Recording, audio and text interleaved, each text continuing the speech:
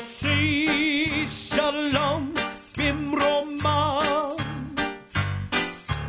Hu Yossi Shalom Alinu Ve'al Kol Yisrael. Good morning and welcome to Jewish Faith and Jewish Facts. I'm Rabbi Stephen Garten. This week, throughout the Jewish world, we are reading from Exodus 21 through Exodus 24, verse 18. The parashah, the weekly portion, is known as Mishpatim, and perhaps my guest and I will chat about how we can translate the word Mishpatim.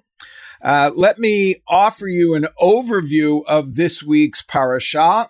Some of you who listen on a regular basis will know that last week the Israelites stood at Mount Sinai and participated in the revelation, which presented them with what the Hebrew calls Aseret HaDibrot, and which we call in English the Ten Commandments.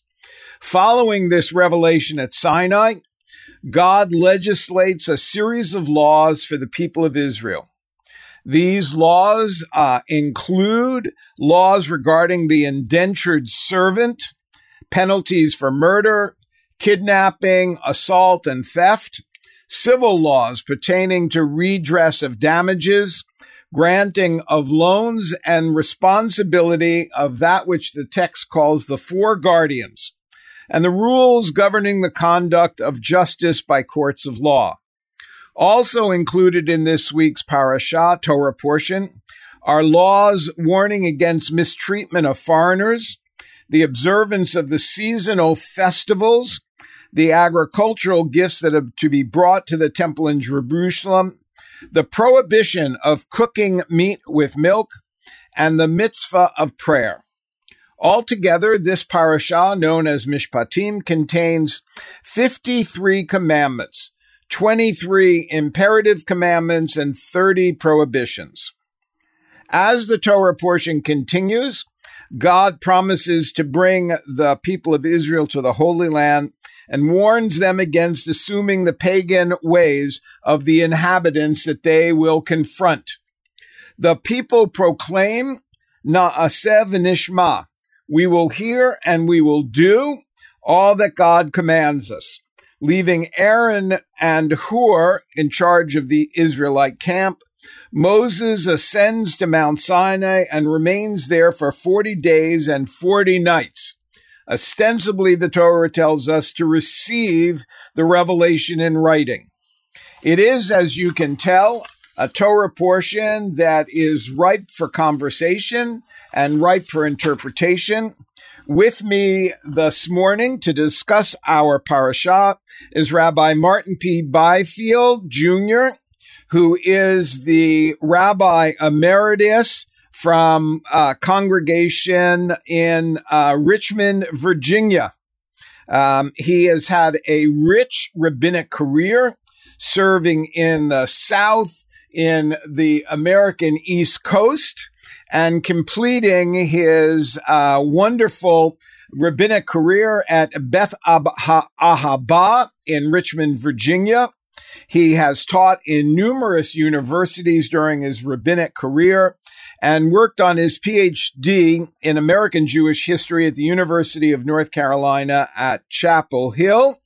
And he has taught courses under the auspices of the Jewish Chautauqua Society at Shaw Divinity School and Meredith College. It's a pleasure to invite Rabbi Byfield to speak to us this morning on Jewish Faith and Jewish Facts. Good morning. Good morning. Thank you for that introduction.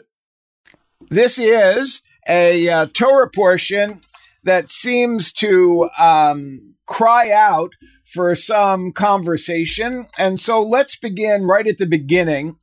How do you see this portion in its relationship to that which occurred last week at the Revelation and within the context of the entire Torah?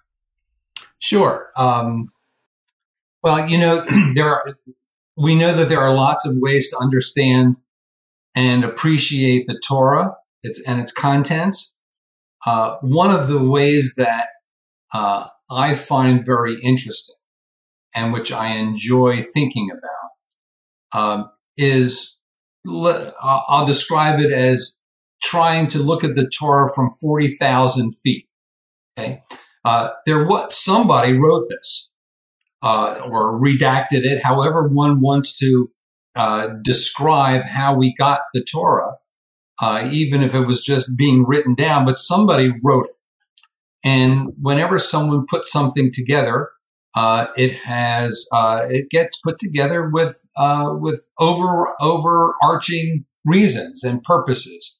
So when I look at the Torah from 40,000 feet, I think I see that last week's parashah is the climax of the Torah, and everything before it leads up to the revelation at Sinai, and everything after leads away from the revelation at Sinai. So last week's Torah portion was the climax. Okay. And I see that everything leading up to that involves a great deal of interest in Egypt. The first 12 chapters, the first 11 chapters of Genesis kind of serve as an introduction. But when we start with Abraham, it's hard to read many chapters without getting Egypt involved. Abraham goes to Egypt. Joseph goes to Egypt. Everybody goes to Egypt. And then everybody gets out of Egypt.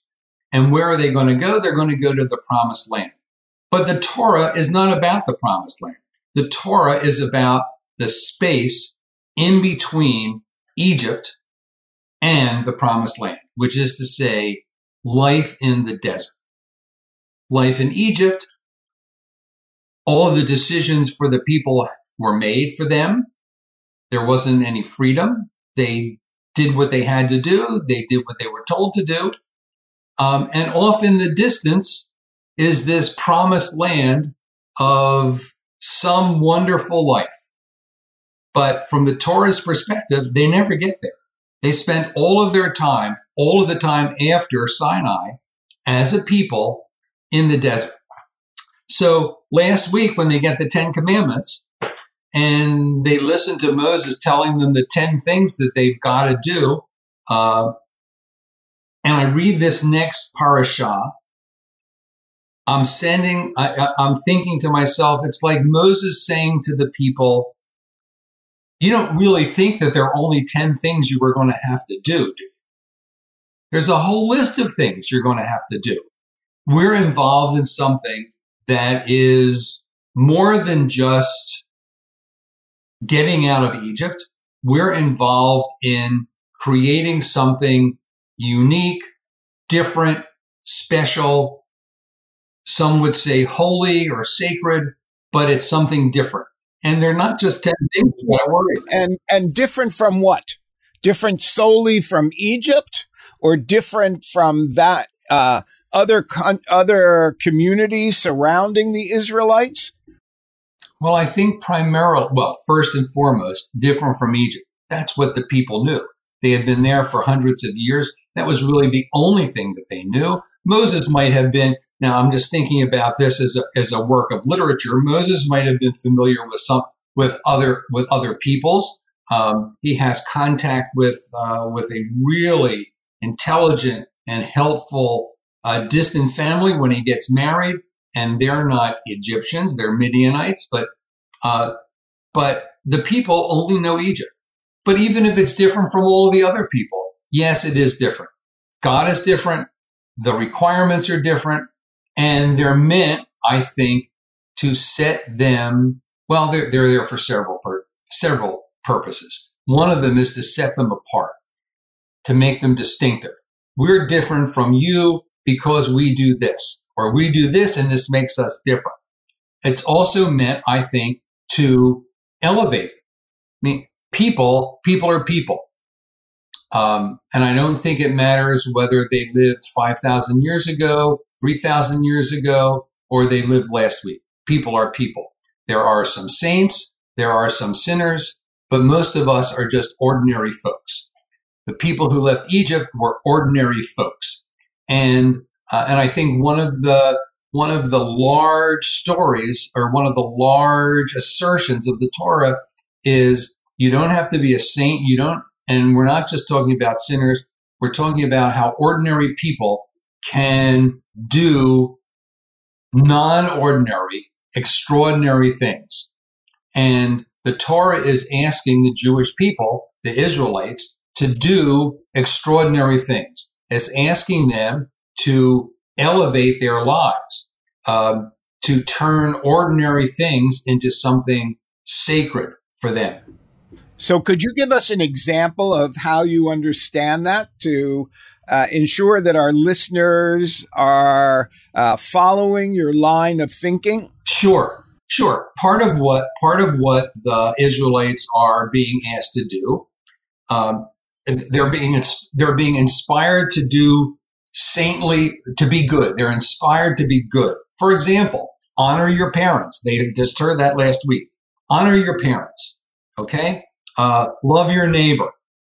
They're also being discouraged from doing wrong, from sin.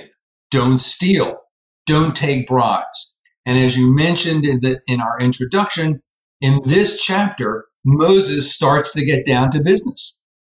And Moses says, listen, it's not just these 10 things. It's not just generalities. We're going to be very specific about how you elevate your life and how you make yourselves distinctive and how you avoid doing wrong. And we're going to tell you what's wrong and what's going to happen if you live that way, as well as what's going to happen if you manage to fulfill these requirements. And it's in all of that is in this Torah portion. If they do wrong, there's punishment. If they do good, God's going to send an angel that's going to, go with them and going to protect them. So it's right there. And this is just the beginning of a long, long list of things that the people are going to be asked to do or not to do. So you're suggesting that this Torah portion is the transformative Torah portion that expands on this notion of peoplehood. That peoplehood for the Israelites is not simply about their covenantal relationship with God, but it involves their covenantal relationship with all who are part of both the Israelite community and those who surround them. I think there's no question that that's correct. For me, the Israelites do not constitute only a religious community. I don't think the ancient Israelites were just a religious community. I don't think modern Jews are just a religious community. I think the event at Sinai, which binds the Israelites together to God and themselves, okay, I think that that's an essential aspect. It's not just saying that the Israelites are being bound to God. They're being bound to one another by this long list of things that they're expected to do and not do. They're bound to one another. They're conceived of as a people, or what we would call today a nation. And yes, so I think that that's true. I think the Jews are a nation. The Israelites were a nation, and the expectations of this nation involve not just religious prescriptions, but also civil and criminal and cultural expectations that they were expected to live up to. And I think the same thing applies today. And so the Torah portion, as you suggested, lists all these dynamics that bind people together: civil law, criminal law, what we would call religious behavior, although we haven't really formally defined what that might be, and how that would differ. But it is in the Torah portion there are cultural behaviors about what you eat, and there are civil behaviors. And they're all mixed up together. Right. And so it's a tapestry of identity. It's not segregated out into this is your religious behavior on one day of the week, but this is your 24/7 behavior that connects you both to the deity and to the peoplehood. Yeah, that's correct. And we also have to remember that they're just people, right? They're ordinary people. And some people are going to be attracted by the requirements for Pesach, Sukkot, and Shavuot.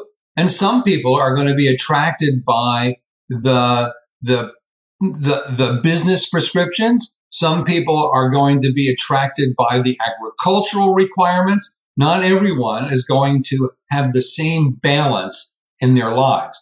That's one of the things I think that's characteristic of most nations.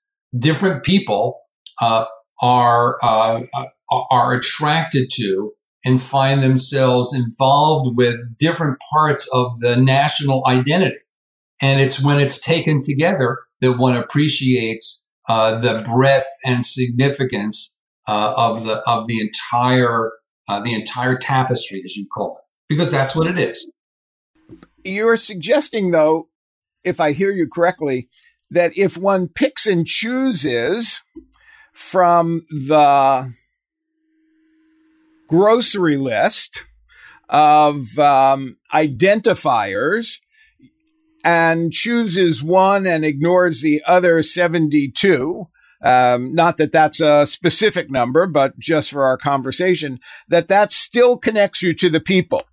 So in our Torah portion, if it's true that there are approximately 50 statements of behavior, some are positive and some are negative, if you accept 3 or 4 of the positives or 5 or 6 of the positives and ignore the rest, does that still qualify you for identity purposes? Or is there a minimum that the Torah suggests that you have to affirm? Well, I don't think that there is a minimum that the Torah suggests. The Torah lays it all out. I think we do run into trouble if we try to establish the floor below which you're not included. I do think that we run into trouble because people are people. At the end of the day, I think belonging to a nation is essentially a voluntary matter. And people either feel a part of the nation or they don't feel a part of the nation. Now, if you are part of the nation, there are things that you do or don't do, but it does seem to be correct here, and from the Torah's perspective, that if you're part of this people and you violate certain things, there's responsibility involved, and you're going to be held accountable, no matter whether you think that's fair or not. So, just using this Torah portion alone, if you've got an ox that goes around butting heads with all of the oxen in the neighborhood, you're going to be responsible for that. And it doesn't matter whether you like that or not. So I think part of nationality involves power. Who has the power to enforce the rules? And if you're in the people, some entity is going to have power over you to enforce the rules. So again, if your ox goes around butting heads with all the oxen in the neighborhood, the power can enforce that rule. How do you honor your parents? That becomes a different story. How do you observe the Sabbath? That becomes a different story because there may be different ways of doing that which are acceptable in the community. And by acceptable, I mean which still puts you within the ring of the neighborhood, of the people. So as you're chatting, and of course, in 2022, the question of individual liberties is an important question throughout the world during this pandemic. And the question of individual liberties is raised in the context of, as someone who identifies as a member of a large community, nation, or a small community, am I obligated to cede some of my freedom for the betterment of the entire community? And that seems to be a question which the Torah suggests the answer is pretty clear cut. You do have to cede. The answer is yes, at least within the Israelite nation. And I think within the even contemporary Jewish people, we are sometimes asked to sacrifice a personal need or a personal preference for the well-being of our community. Now, I mean, here in the United States, I mean, we are having a terrible fight over this. And traditionally in the United States, there's been so much emphasis on the idea of personal choice, of individuality, individuation, being an individual and having individual freedom. But we are paying the price for that right now. To me personally, I think, to use this example, that public health supersedes individual choice. And if someone's individual choice endangers the health of the public, I think that they should be held accountable and responsible.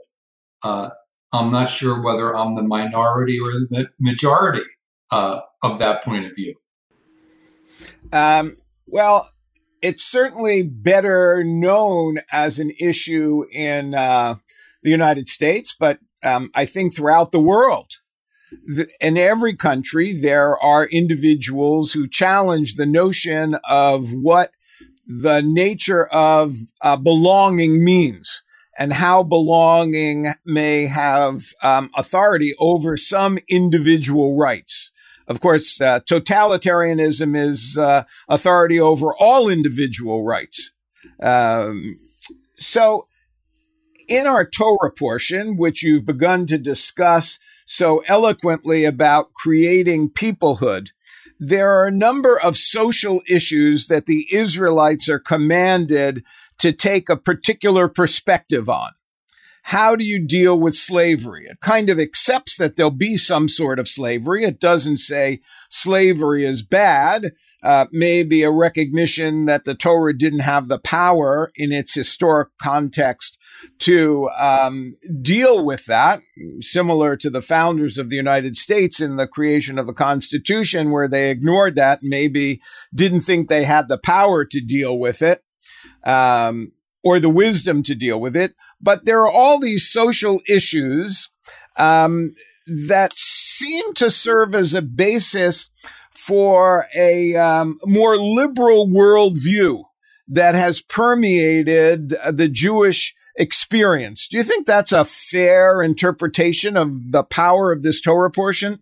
Absolutely. You know, I once had lunch with, this was when we moved, this was after living in Richmond for some time. And I was introduced to someone at lunch who was a conservative politician. And he was interested, he observed that Jews, at least in the United States, tended to vote for the Democrats and voted for seemed to support liberal social policies. And he, this more conservative politician, wanted to know why this was the case. Why were Jews liberal? And could he get more Jews to vote for him? Okay. And I said, just read the 5 books of Moses, and you see that on social subject after social issue, Jews seem to be, or the expectation is of Jews to be on the more liberal end of the spectrum.